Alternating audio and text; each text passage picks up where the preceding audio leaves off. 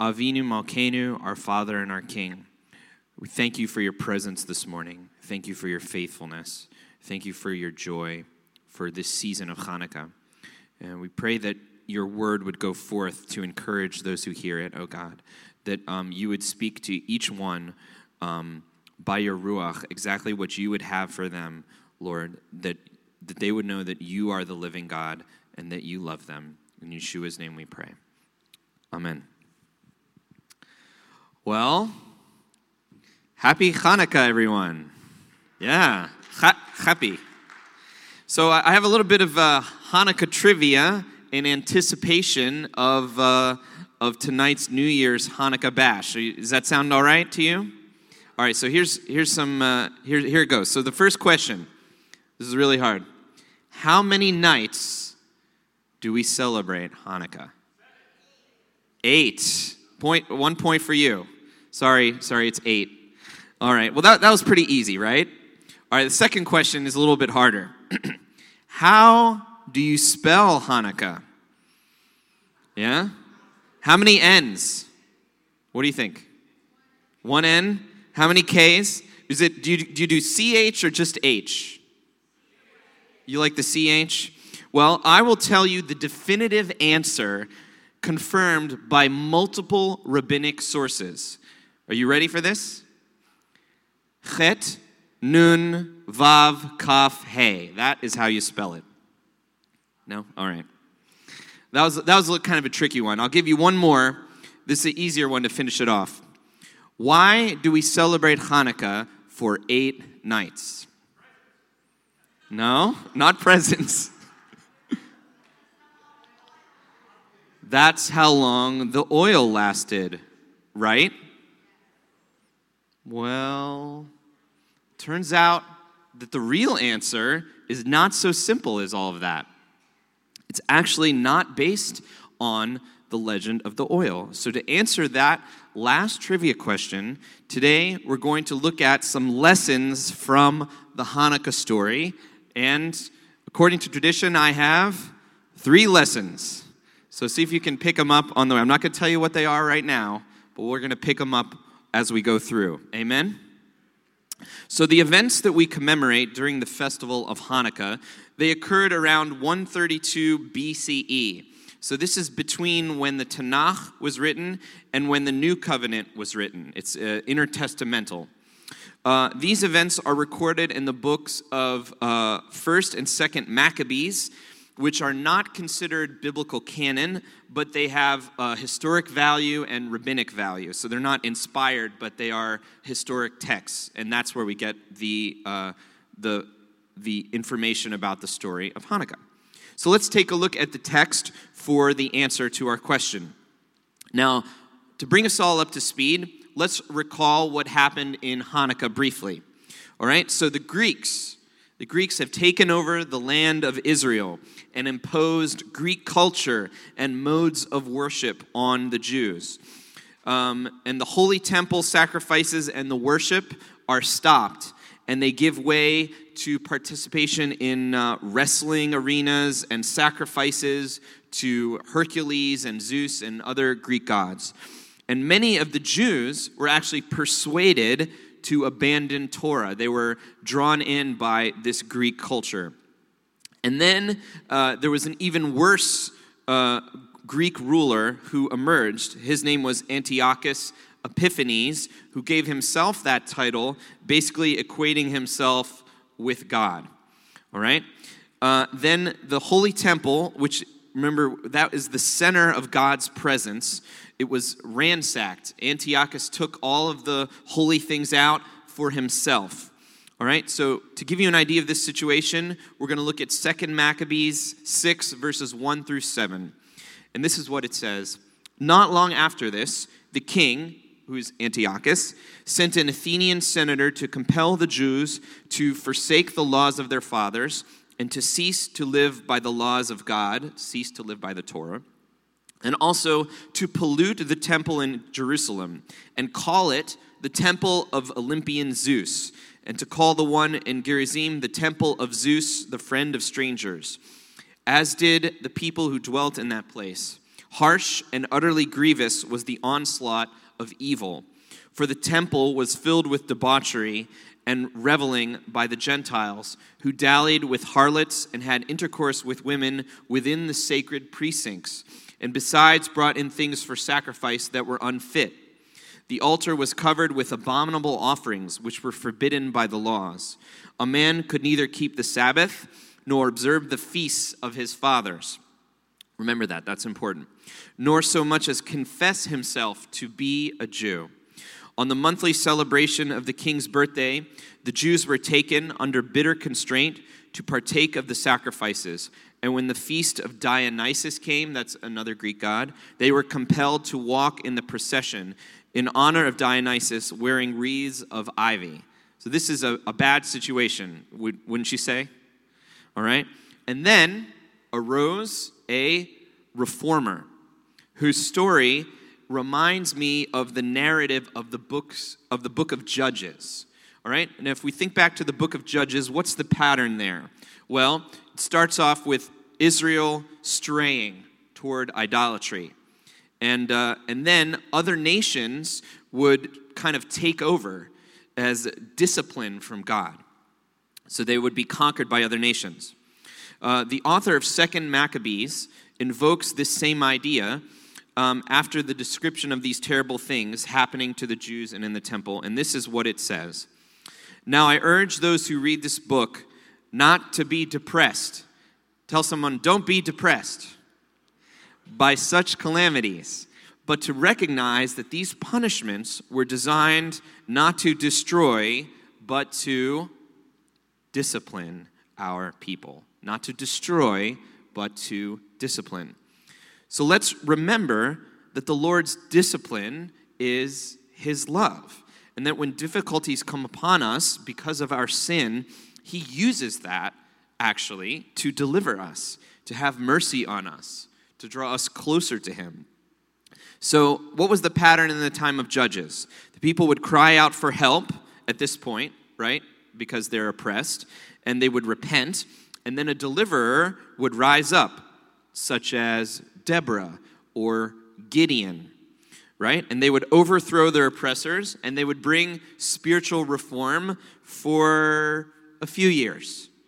And they would return to the Torah, and then they would kind of slip back into idolatry again, and they would be oppressed, and they would repent and cry out, and then a deliverer would rise up, and that was sort of the cycle in the book of Judges, right? Does that make sense? So like the deliverers in the time of Judges, at this point in the Hanukkah story, Judah Maccabee rose up to overthrow the Greek rule, but also to bring spiritual renewal. We must remember that when we go through difficulties, hardship, suffering, that often this is Hashem disciplining us, drawing us near to him. Now, not all of our suffering is because of sin, but when it is, God uses it for our good. There was one time I was teaching in Mississippi, and I remember I had a really bad headache, and I was after school, and I was really tired, and I was feeling horrible, and lying on my bed, and I was just thinking, and I was thinking about this student, and I realized that I was angry at this student, and that I actually had unforgiveness in my heart, and then I thought, well, I can repent of that. And as soon as I repented, the headache went away. It was like that. And that doesn't always happen that way, right? But in this case, that's the way the Lord did it. In other words, God was using a headache to teach me the consequences of unforgiveness and bringing deliverance when I repented. It doesn't mean that all of our sickness and troubles are due to sin, because we live in a fallen world. But the Lord was showing me something by his discipline, allowing me to see that forgiveness and healing go together. He was teaching me something. Amen? So many of us have heard the scripture. This is pretty famous from Romans 8:28. And if you know it, you can say it with me. And we know that in all things God works for the good of those who love him, who have been called according to his purpose. But do we trust that statement in our hearts? Do we carry that with us? When we recall the Hanukkah story, when God used the Greeks to bring us back from idolatry through Judah Maccabee, the deliverer, may recalling that story help us to trust Hashem through our headaches, through our difficulties. Now, returning to our story in 2 Maccabees, we come to the part where the festival of Hanukkah is mentioned, and the answer to our trivia question, why is Hanukkah celebrated for 8 nights? Are you curious about this? This is what it says in 2 Maccabees 10, verses 1 through 9. Now Maccabeus and his followers, the Lord leading them on, recovered the temple and the city. They tore down the altars which had been built in the public square by the foreigners, and also destroyed the sacred precincts. They purified the sanctuary and made another altar of sacrifice. Then, striking fire out of flint, they offered sacrifices after a lapse of 2 years. So there was 2 years where the temple was not used. And they burned incense and lighted lamps and let out the bread of the presence. And when they had done this, they fell prostrate and besought the Lord that he might never again fall into such misfortunes, but that if they should ever sin, they might be disciplined by him with forbearance, and not to be handed over to blasphemous and barbarous nations. It happened on that same day on which the sanctuary had been profaned by the foreigners. The purification of the sanctuary took place, that is, on the 25th of the same month, which was Kislev, right? Beginning of Hanukkah. And they celebrated it for 8 days with rejoicing in the manner of the Feast of Booths, that is, Sukkot. Remembering how not long before, during the Feast of Booths, during the Feast of Sukkot, they had been wandering in the mountains and caves like wild animals. Therefore, bearing ivy-wreathed wands and beautiful branches, these are the symbols that we used for Sukkot, you remember? And also fronds of palm, they offered hymns of thanksgiving to him who had given success to the purifying of his own holy place. They decreed by public ordinance and vote that the whole nation of the Jews should observe these days every year. Such then was the end of Antiochus, who was called Epiphanes. Now, Sukkot was one of the pilgrimage festivals. That meant that all the Jews were supposed to come to the temple in Jerusalem during that time. However, during the Feast of Sukkot, which we remember it's one of the fall holidays. It's in Tishrei, right? At that point, they were hiding in caves, and the temple was desecrated. So the feast, it would have been impossible to celebrate. But why were they in this situation? Because of their own turning away from Torah and because of the oppression of the Greek rulers.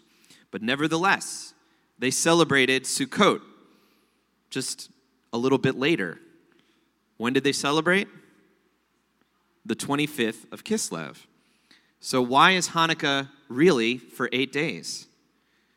Because Sukkot is for 8 days. It was a makeup for Sukkot. The main lesson here is that it's never too late to do the right thing. The temple was unused and in horrible condition for over 2 years, but when the time came for rededication, that's what Hanukkah means, they were able to make up for this missing feast. Some of it was due to their own sin, some of it was due to problems beyond their control, but either way, they were able to have a Sukkot do-over. Have you made a commitment to God that you haven't been able to maintain? Hanukkah is the feast of dedication and rededication. You can rededicate yourself to that commitment. Making a change in your personal life is hard, and it usually takes more than one attempt. Proverbs 24:16 says, "For though the righteous fall 7 times, they rise again." Turn to somebody and say, it's never too late to do the right thing.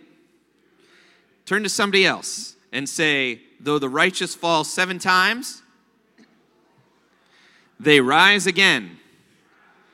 Amen. Disciples of Yeshua, they have that resurrection power. Amen. They rise again. So the entire festival of Hanukkah is saying, hey, you remember that time when we weren't able to celebrate Sukkot because of our own idolatry and because of those evil Greek rulers? You remember that?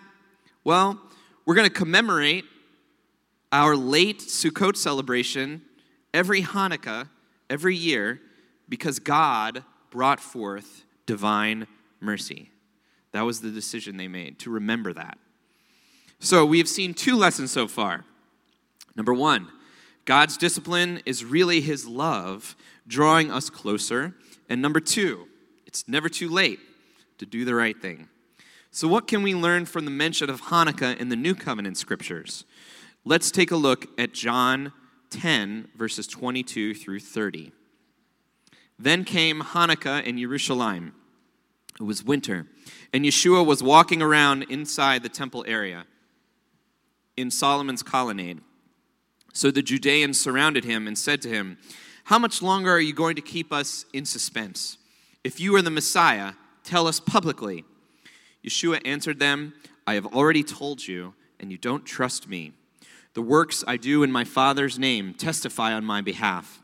But the reason you don't trust is that you are not included among my sheep. My sheep listen to my voice.